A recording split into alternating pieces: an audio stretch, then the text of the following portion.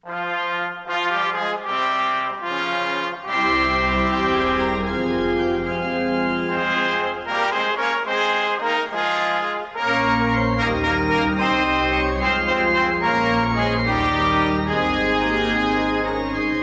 morning, dear saints and blessed Lenten tide. Welcome to Thy Strong Word. Today is Friday, March 1st, and you're listening to the program where each weekday morning we explore the Holy Scriptures through which God bespeaks us righteous and nourishes our faith. I'm your host, Pastor Phil Boo of, of St. John Lutheran Church in Laverne, Minnesota. Well, since it's the first Friday in March, you've arrived just in time for a special free text First Friday episode. That's when we depart from our regular study for just one episode to tackle a topic of interest.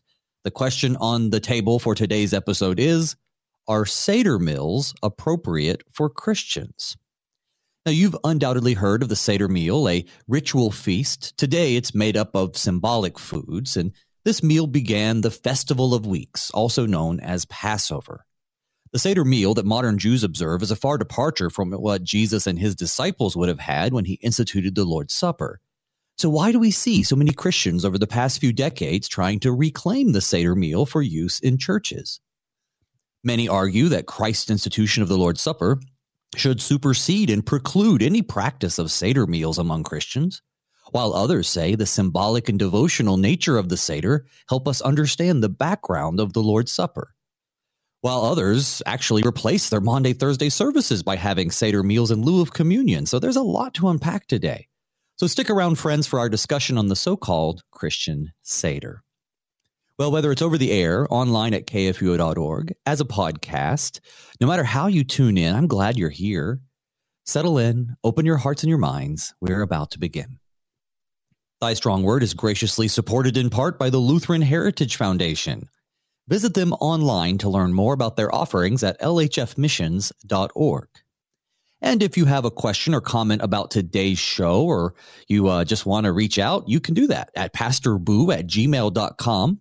I do check that during the show in case a question comes up. That's PASTORBOOE. You can also find me on Facebook. If you send me a message on Facebook, I can get your question on the air. And if you'd like, you can call, and our friendly board operator will answer the phone, and you can either give the question to him or he'll put you on the air. That's 1-800-730-2727.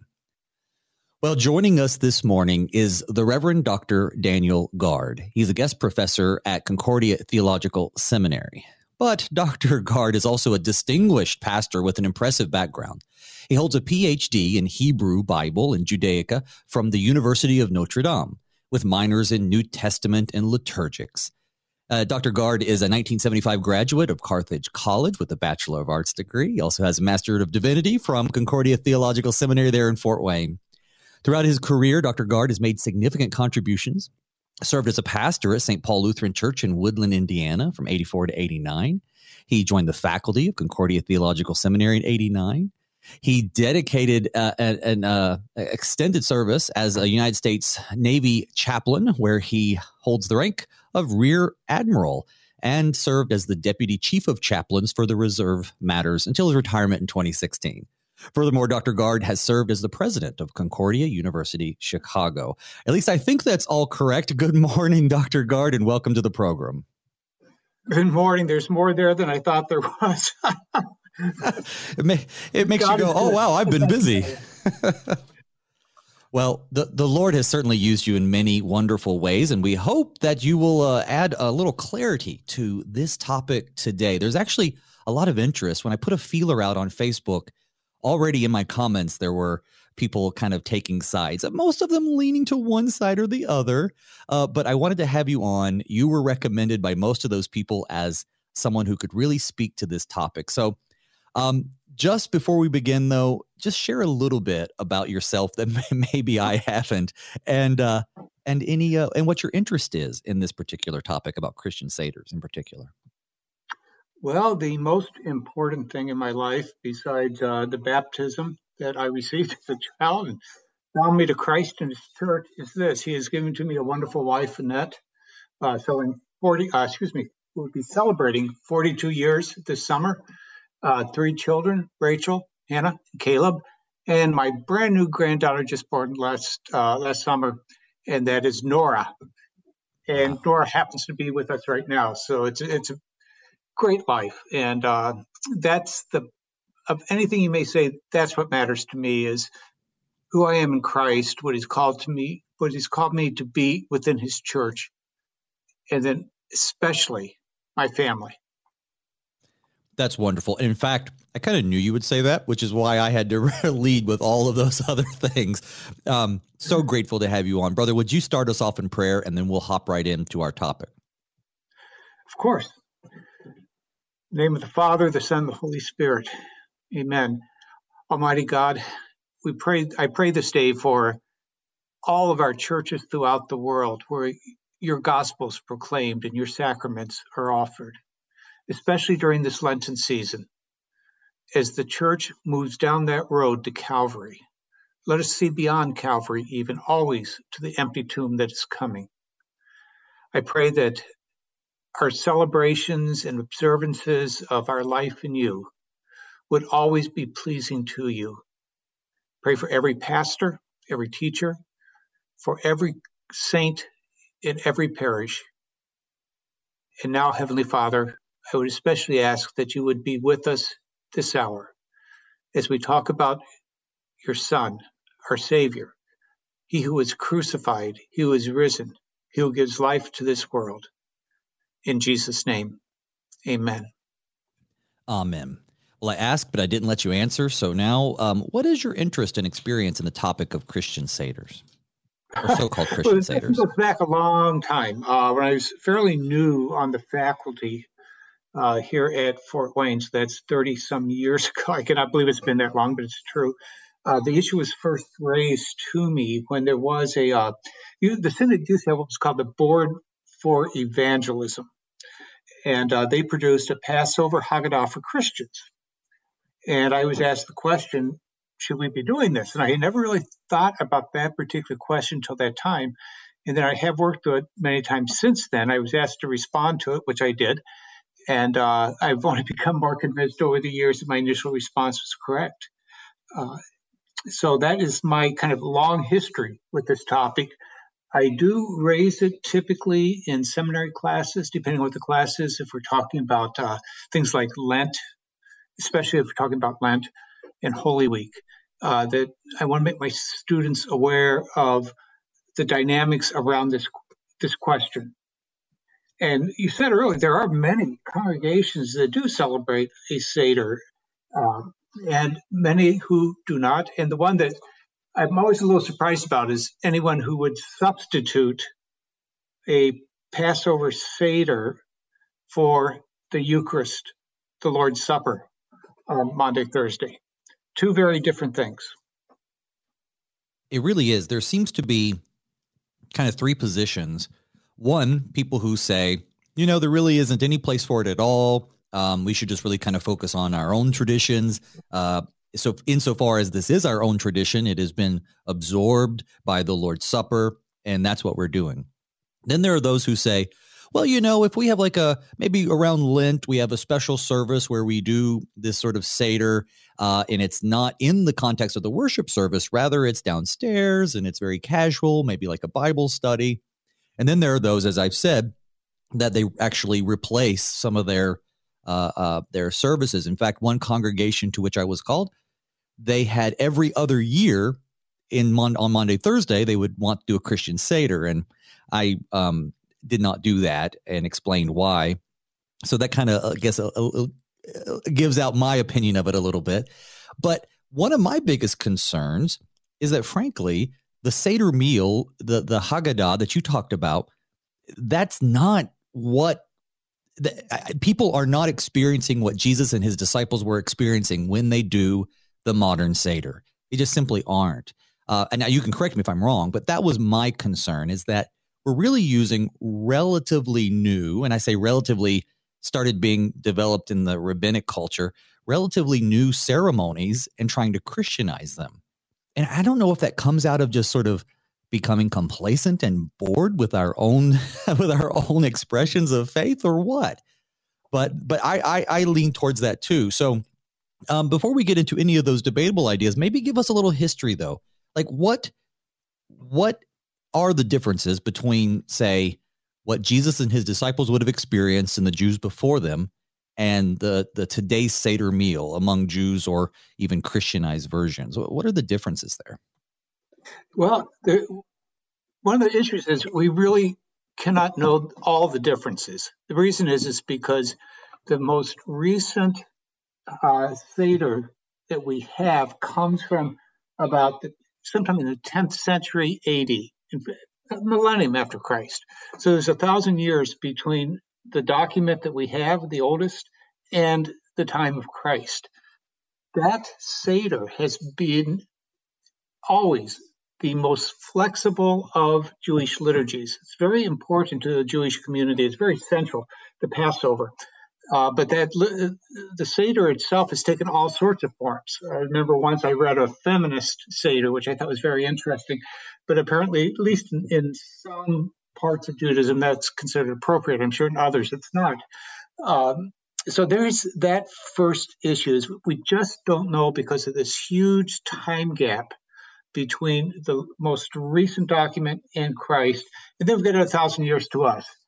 So how much more has changed during those 1,000 years? So every time we use a Seder, it cannot be said for sure that this is what Jesus and his disciples did.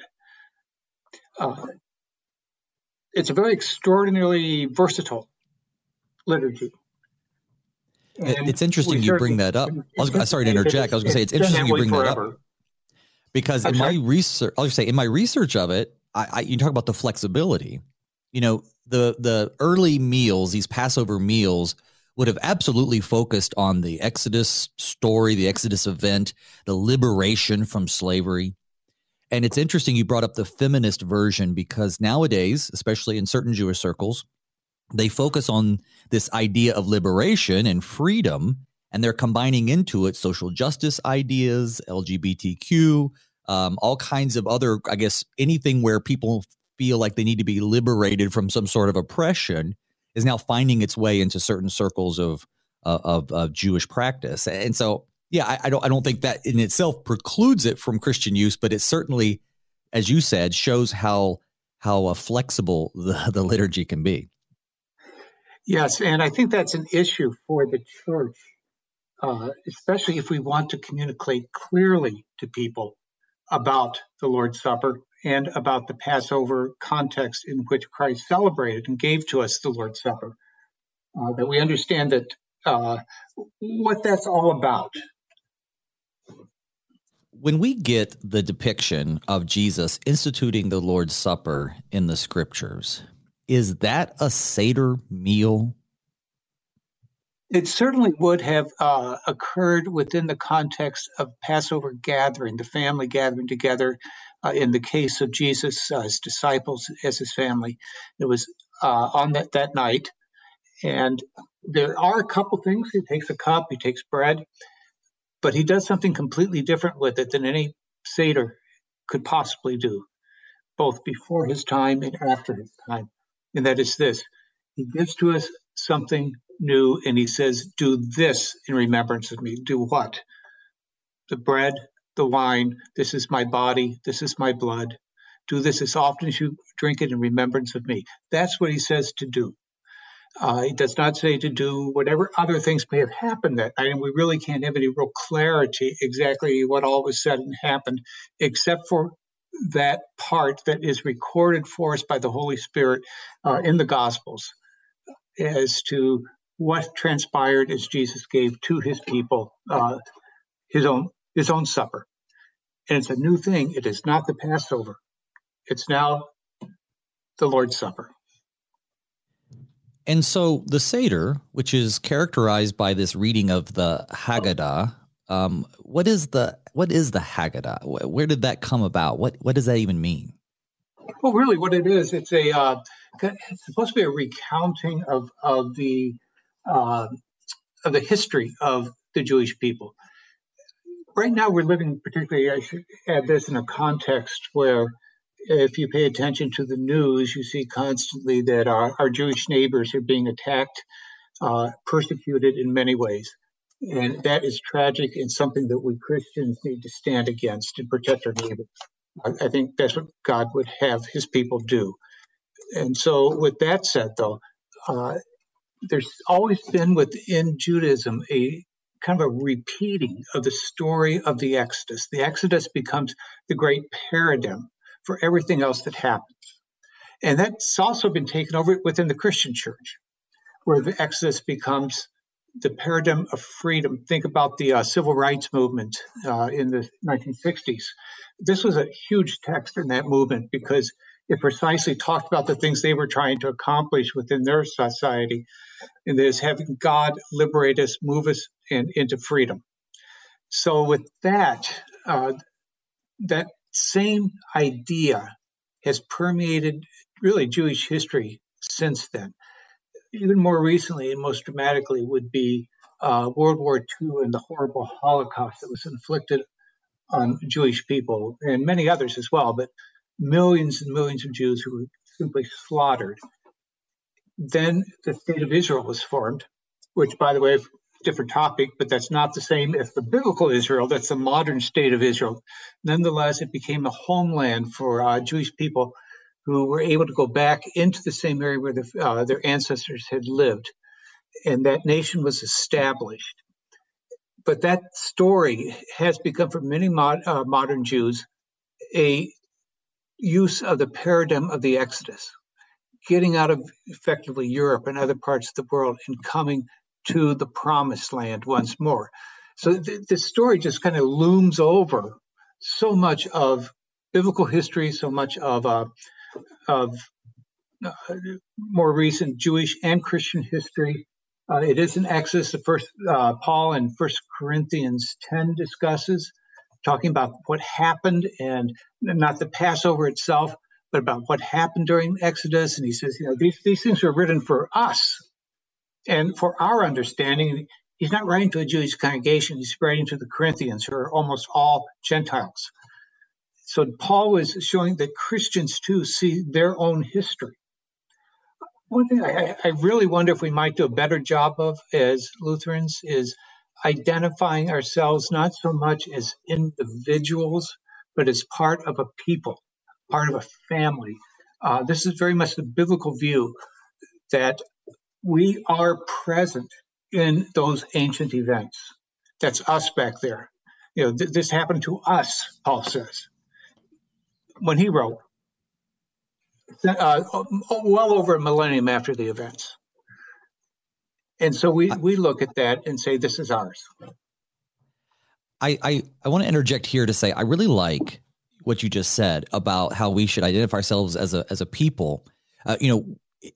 We're covering Deuteronomy right now during this program. We're taking a break from it for today. So in fact, we just got discussing how Moses is reiterating the three major festivals of the year, but he's speaking to people who were not freed from Egypt for the most part. This is a new generation getting ready to go into the promised land.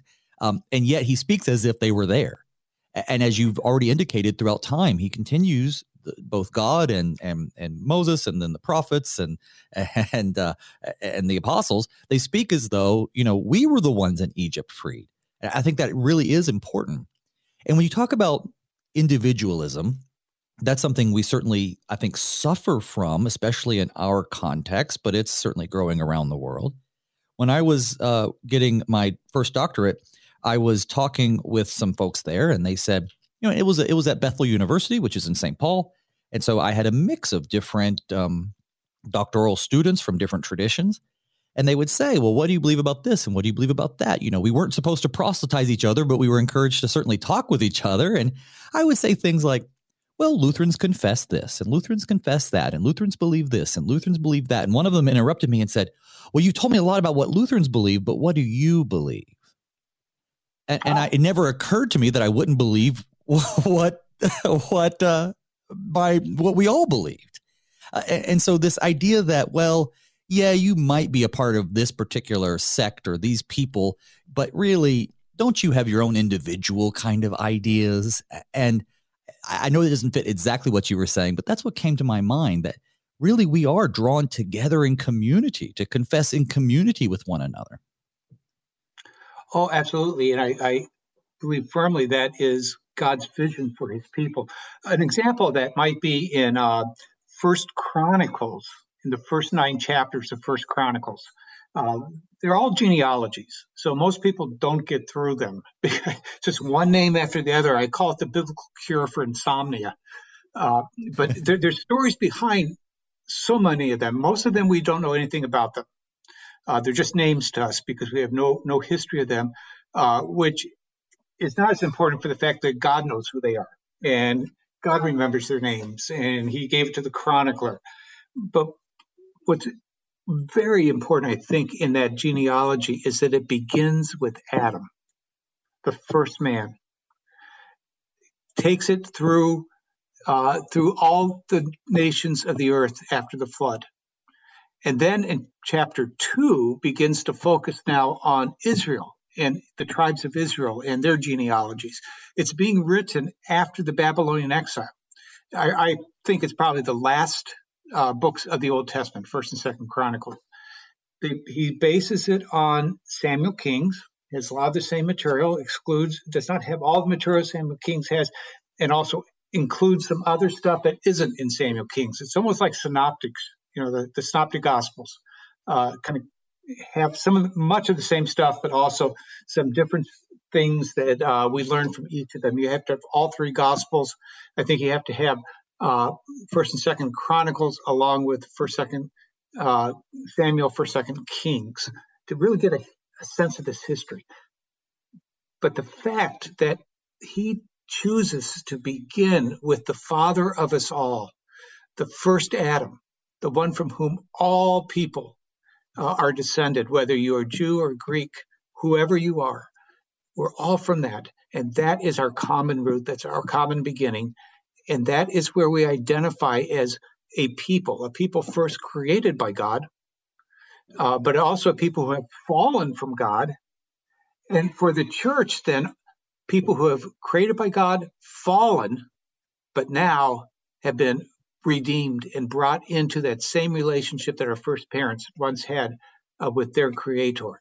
We live in a world where we don't get to see the benefits of that quite yet. We live in a world where there's all the stuff that comes with sin, whether it's fear or death, sickness, illness, all those things are still with us until the day we get to stand before his throne. And on that last day, all that stuff is gone. It's like Eden is restored. Eden is going to have people who come from all those demographics we think are important. Mm-hmm. There's going to be people who speak this language or that language. People have this color skin, that color skin, male, female. I mean, all these different things. But all together, we will be a part of that one kingdom that comes in Christ and that he has already opened to us and given to us. It's our gift now. We belong to that kingdom. We still struggle in this world, but that has its end. And I love that you said that. I'm currently walking through some of these divisive ideologies with my own congregation. And when we talk about racism, we talk about tribalism, we see the divisions that people are inventing new ways to divide themselves every day. And part of the answer to that, and I join with those theologians who don't, I think race is a construct. I believe we're all human race, not that we don't have differences, of course, cultural and otherwise, but to recognize that we are all descendants of Adam and Eve, all descendants of Noah and his family, all part of the same people. The Bible, and correct me if I'm wrong, but just doesn't talk about divisions of people in terms of, certainly it recognizes national differences and cultural differences and religious differences, but they're all people to whom God wants to be saved, or for whom God wants salvation. So I love that idea of being a part of a people.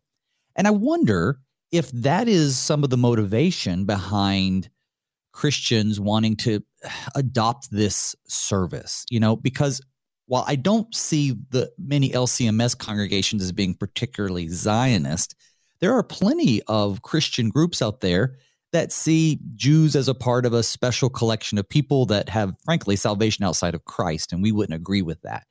But they would see service to the Jews as part of their religious mandate, And so connecting themselves to the Jews through this might be one of the motivations. I think the other motivation is just that people want to do something different. And then maybe a third motivation would be that people really want to experience what Jesus and his disciples experienced. And so that's one of the things I want to highlight today about how it's just kind of, it's not the same. And so we'll talk about that more. I do want to talk a little bit though. So participants in the Seder consume symbolic foods, matzah, unleavened bread, bitter herbs, caroset, right? It's just sweet mixture representing the mortar used by the Israelite slaves. And each is to tell a part of the Exodus story. Then 4 cups of wine at various stages. But we also know that there are things like I think it's a fikoman, a piece of matzah set aside to be eaten at the end of the meal, and Elijah's cup, a cup of wine set aside for the prophet Elijah. These types of things are not only new additions that wouldn't have been experienced by Christ or his disciples, but like things like the prophet waiting for the prophet Elijah. Well, that's been fulfilled. So Christians shouldn't participate in any way. So I guess as we go into the break, and I'm going to ask you to respond when we come back from the break, but take us through basically what the Old Testament would have commanded, and then we can compare that to some of the additions made over the past, 2,000 years, and hopefully see whether or not those things are appropriate for Christians. So folks, don't go anywhere. We're going to break a little bit early, just a minute or so, but when we come back, we'll keep on going. See you on the other side.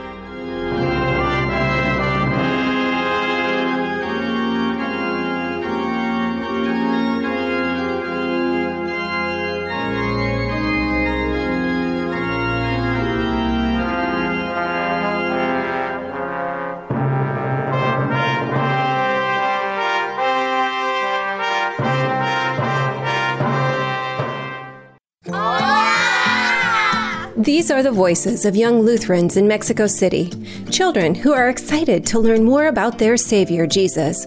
But they need our help because good Lutheran books for kids in the Spanish language are in short supply in Mexico.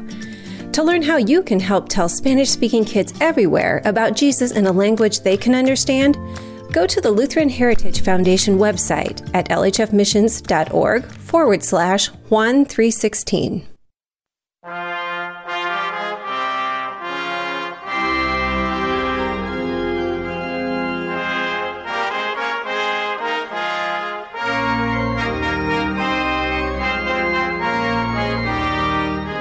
Welcome back to Thy Strong Word. I'm your host, Pastor Phil Booth. With me today is the Reverend Dr. Daniel Gard, guest professor at Concordia Theological Seminary in Fort Wayne, Indiana.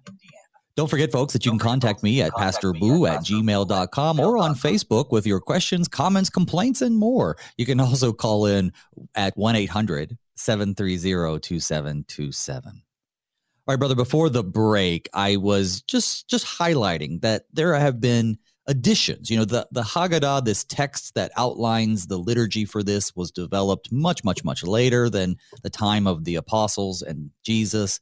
The additions to it include things that are specifically connected to Jewish anticipation of the coming of the Messiah.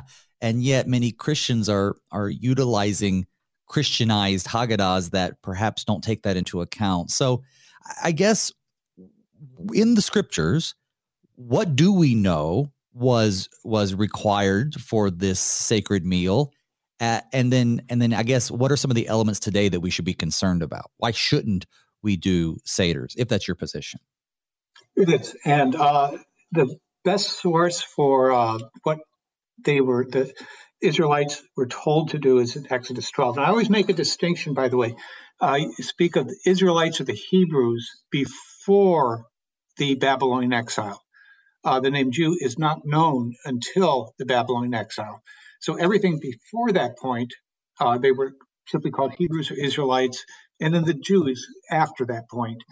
There's a very important centuries that somehow we miss in our studies, and that's what's called the intertestamental period, between the close of the Old Testament and the arrival of Jesus, the Messiah, and the beginning of the New Testament. During those centuries, as they had returned from Babylon, the Jewish people were totally splintered. There was not some monolithic Judaism. We read about it in the New Testament. The Gospels are probably the best source, many rabbinic scholars will say, for knowledge of first century Judaism. In there, you read about names we've all heard: the Pharisees, the Sadducees, the Zealots, the priests, all these different groups.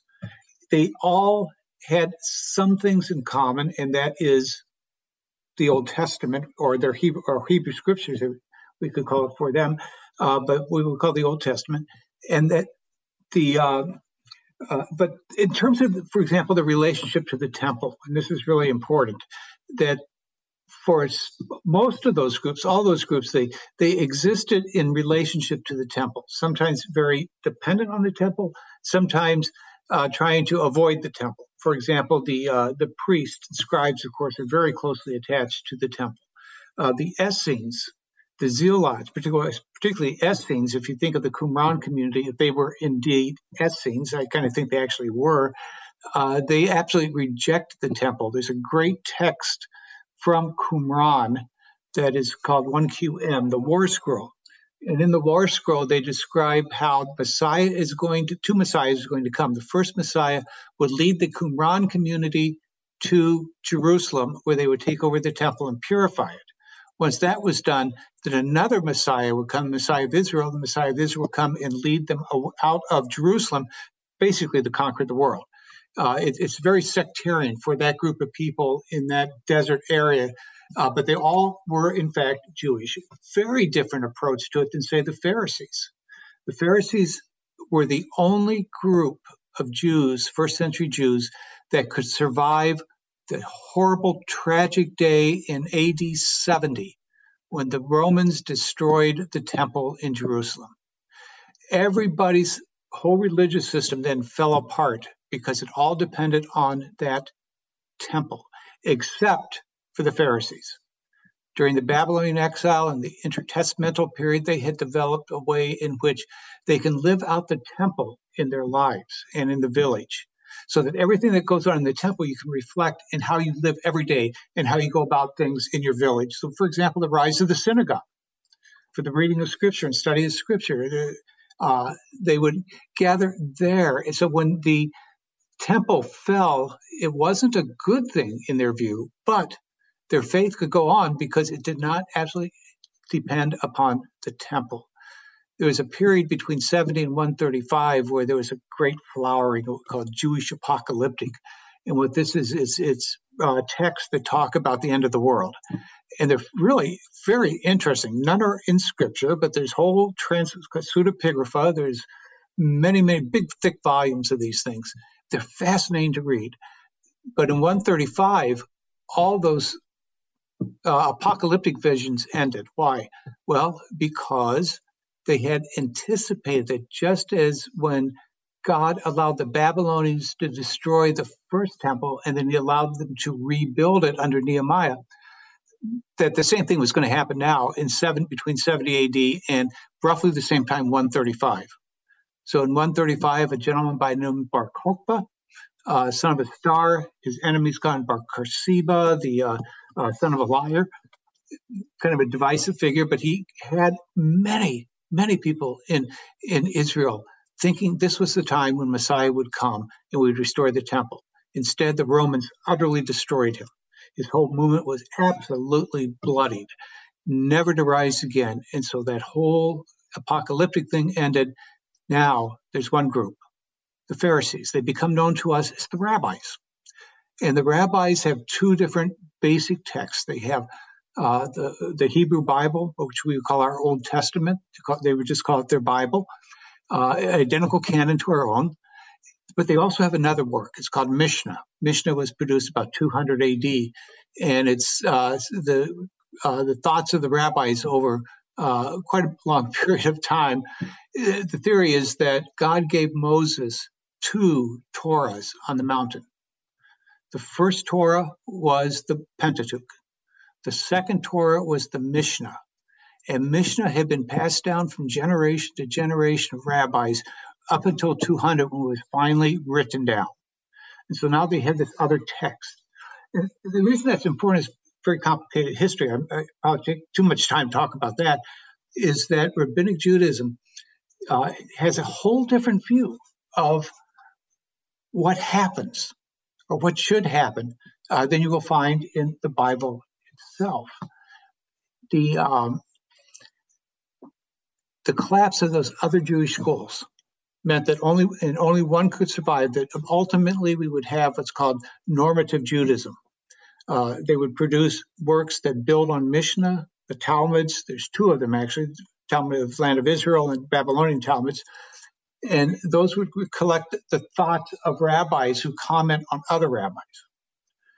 And that's what's studied to this day in rabbinic schools, is the Talmud. Is really, to really understand them, I think you had to be raised with them from a very young age. They are that complex. Actually, incredible works, but they have nothing to do with the scripture. So we often, as Christians, look at the things that the rabbi said were true, coming from centuries after Christ in the biblical world, as if those things are what actually happened in the past. And so the rabbis would look at the Passover and the celebration of the Passover, and there was a lot of things that had collected over the years, because really Exodus 12 gives us all we really know biblically about what the Passover is to be. It doesn't include so many of those items. There is unleavened bread. There is a lamb, which, by the way, you have to slaughter yourself and put blood on the doorpost. I have not yet seen any Christians, Seders, supplying lamb's blood to put over people's doorposts. The reason for that was because immediately after that was given, that is when the final plague occurred, the death of the firstborn, and only the Jews, the Israelites who had put the blood of the lamb over their doorposts were spared by the angel of death. Otherwise, every firstborn throughout the land died that night. So Passover, the angel of death passed over them. But in terms of its complexity, the biblical demands are really just is very basic. There's 7 days when you eat unleavened bread, and that's very important. You don't have any leaven in your house. No work is to be done, for example. You'd observe the feast of the unleavened bread, and should observe this throughout from generation to generation. Generation is a statute forever. So along with the fact that it is kind of mysterious to us exactly what they did at the time of Jesus, it's also part of what we would call the cultic law of the Old Testament. Cultic here does not mean, the Moonies or many strange new religions, but rather worship. What's the worship life of a community? We have our Lutheran cult. We call it our Lutheran liturgy. The rabbis, though, the Israelites began to develop this kind of liturgy, especially during the exile, especially centuries later when they're off in Babylon. We have the great Psalm 137. When we sat by the waters of Babylon, there we wept. We remembered Zion. One of the most heart-tugging books of the Bible is Psalm 137. And we can kind of relate to that, I think, as we look at sometimes often feeling we're in Babylon. But it's during that time they had to hold the people together. And so many of these things began to develop, but they were, as far as we can tell, not identical, different places. It remained very flexible throughout those intertestamental years. Then with Christ, there is a Passover that's celebrated. We do read in the Gospels of Jesus and his disciples on that night and what he does, which is radically different. It's something that forever changed that Passover. The real Passover now happened, as St. Paul is going to recall later, that Christ, our Passover lamb, has been slain. It's over. There's no other Passover lambs. It's one. I often wonder, kind of, I guess, reflect, why it would be that we want to do something that no longer has any meaning because Christ has come. if you're going to have a Passover Seder, which is to remind you of some things that come from the Old Testament, but which has been put aside by Jesus in giving us the Eucharist, that you do not miss the point that there's other things you should be doing then. You should be grabbing a lamb and sacrificing the lamb. I've never seen Christians do that. Why? Because of this, because there's one lamb, and the one lamb has already been slain. You can slaughter every lamb in the world, and it adds nothing to what that one perfect lamb gave to us all in his death. So, point of all that is, the root of this is in the Passover, and the Passover was ultimately where the angel of death would spare the Israelites because of the blood of the lamb. And then there is an annual celebration of that commanded, without a lot of detail at all as to what exactly is supposed to happen, but those details do tend to grow. There's a tendency, not only in Judaism and Christianity, but I think about any religion in the world, that as a community continues to worship, that there become certain parts of it that are frozen in time and continue to be passed on from place to place. And that's true of about every Jewish liturgy. The Passover, though, no. The Passover liturgy, is the Seder, the Haggadah, varies all kinds of different ways with some key elements always present. And that's like the unleavened bread and the lamb, which were the basic elements of the Passover at the time of Moses. When you talk about, I apologize if I did. No, it was great. I was just absorbing it all. I was just thinking, though, there is you said, I don't know why people would want to do that. And that's something I've contemplated too. I Googled and I'm like, why do Christians want to do the Passover? And there's lots of opinions out there. In fact, one of the places where it says, an Episcopal bishop says, Christians should not be doing it. And I thought, oh, well, that's fascinating. Why? What are their reasons for being against it? In case you were curious, this particular bishop's reasons were because it was cultural appropriation from the Jews, and it may be offensive to them. So I thought, well, that's not super well founded. So I did go out there, and when I put this out there, I had a pastor write, and he said, I don't do Christian Seders in my church, but I experienced one once. And it was so meaningful and so memorable. And I'm not doubting that it was for him. My question, though, is that we often do things or experience things because we want to feel a certain way, or frankly, because it's just different. We have Holy Week and we have Maundy Thursday, where we have the Lord's Supper and the divine service, much like we do every Sunday, if you're fortunate enough to have it every Sunday. But yet it's a little different because it's, on that Thursday of Holy Week. But I don't think the point is for these things to be unique and special, but rather, God gifts us this thing that we do often to receive his gifts.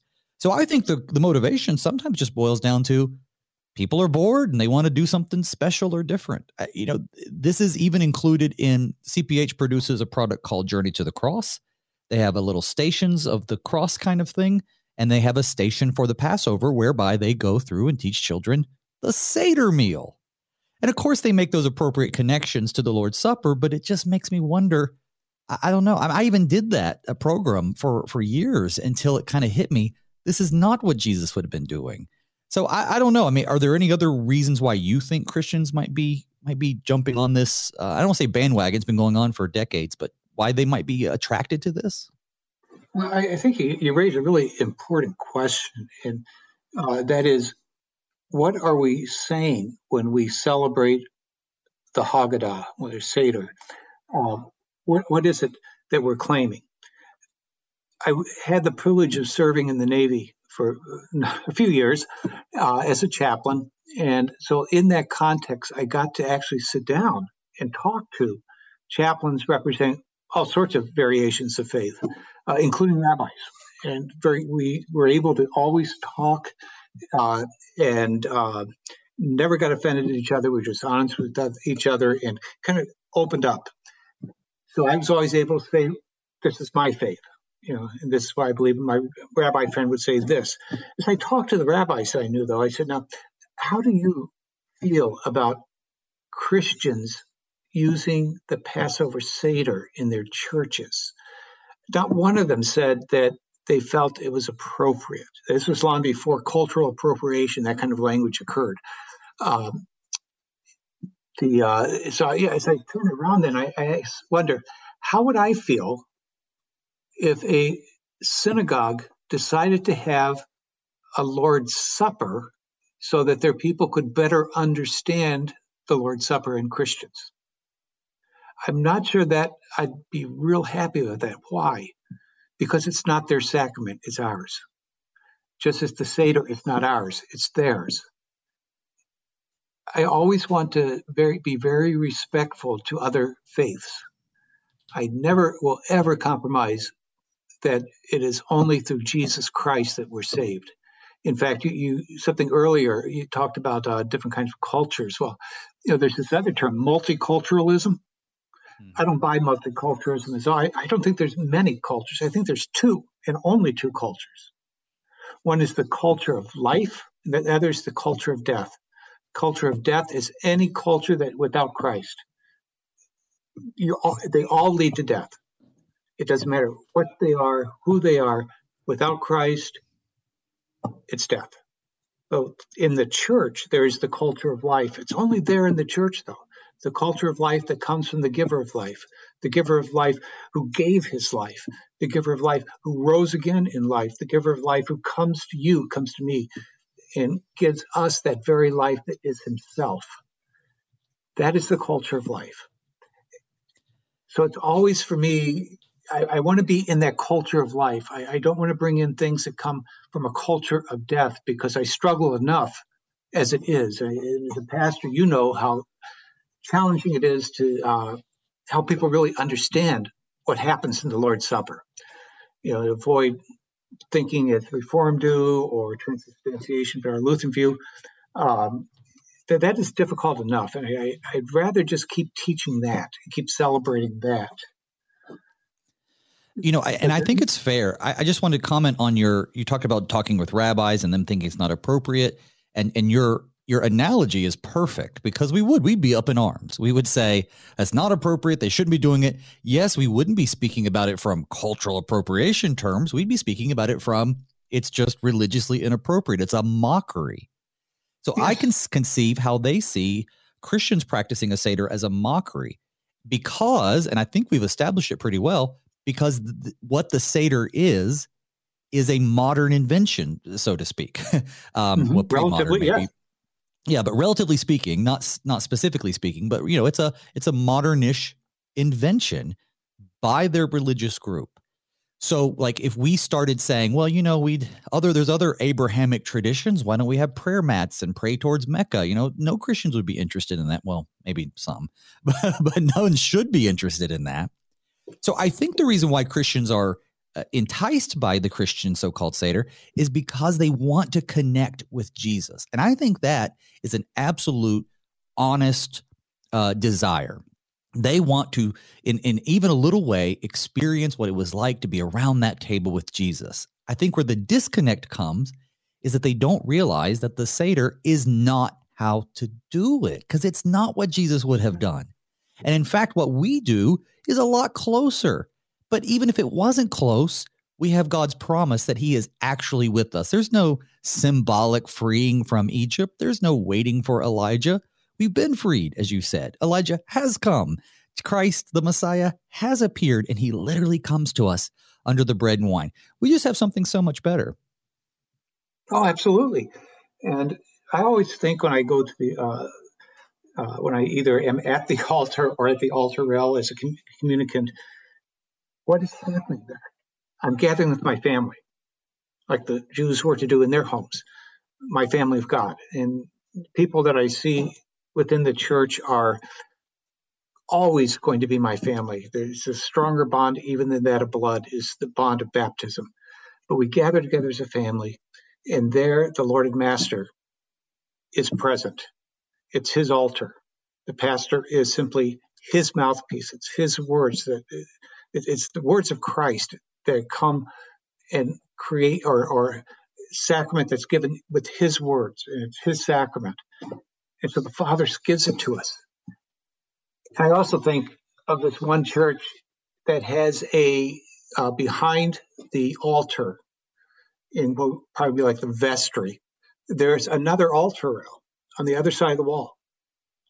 And that is to remind everybody that while we gather on this side of the altar, the saints that have gone before us, our loved ones, those who have been redeemed by Christ and who have now stand before his throne, they're joining us in this one great forever feast, the feast of the Lamb and his kingdom that has no end.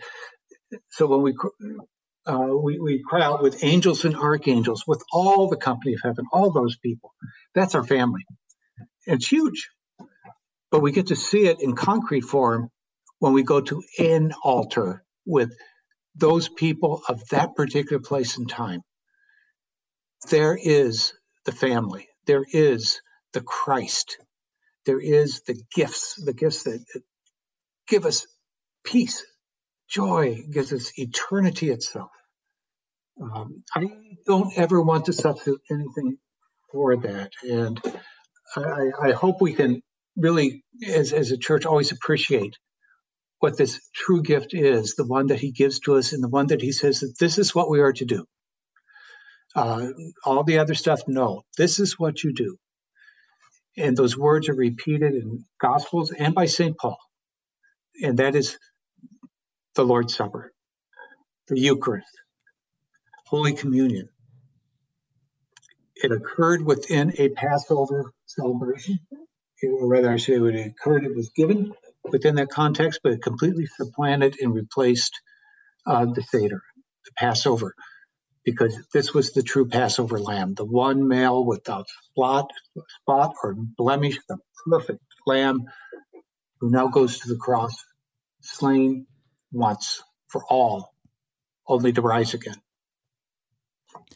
I encourage those who are looking for, let's say, different types of liturgies. They should search in the Christian tradition. If your pastor's not doing it, encourage him to do a Holy Saturday Easter Vigil, right? Encourage him to adopt practices that have been practiced throughout the Christian church to celebrate what we have in Christ. Now, for the pastor or congregation who's pushing their pastor to celebrate the Seder, let's say outside of the service, right? So they don't want them to replace anything. They're going to continue to do Lord's Supper. That's what they're going to meditate around and receive Christ's gifts. But they're like, Pastor, maybe like on a Saturday do it so that we can kind of know what it's like. What's your advice to them? Well, I would say, as I've always said, is we really, by doing that, we're not going to learn what it was like.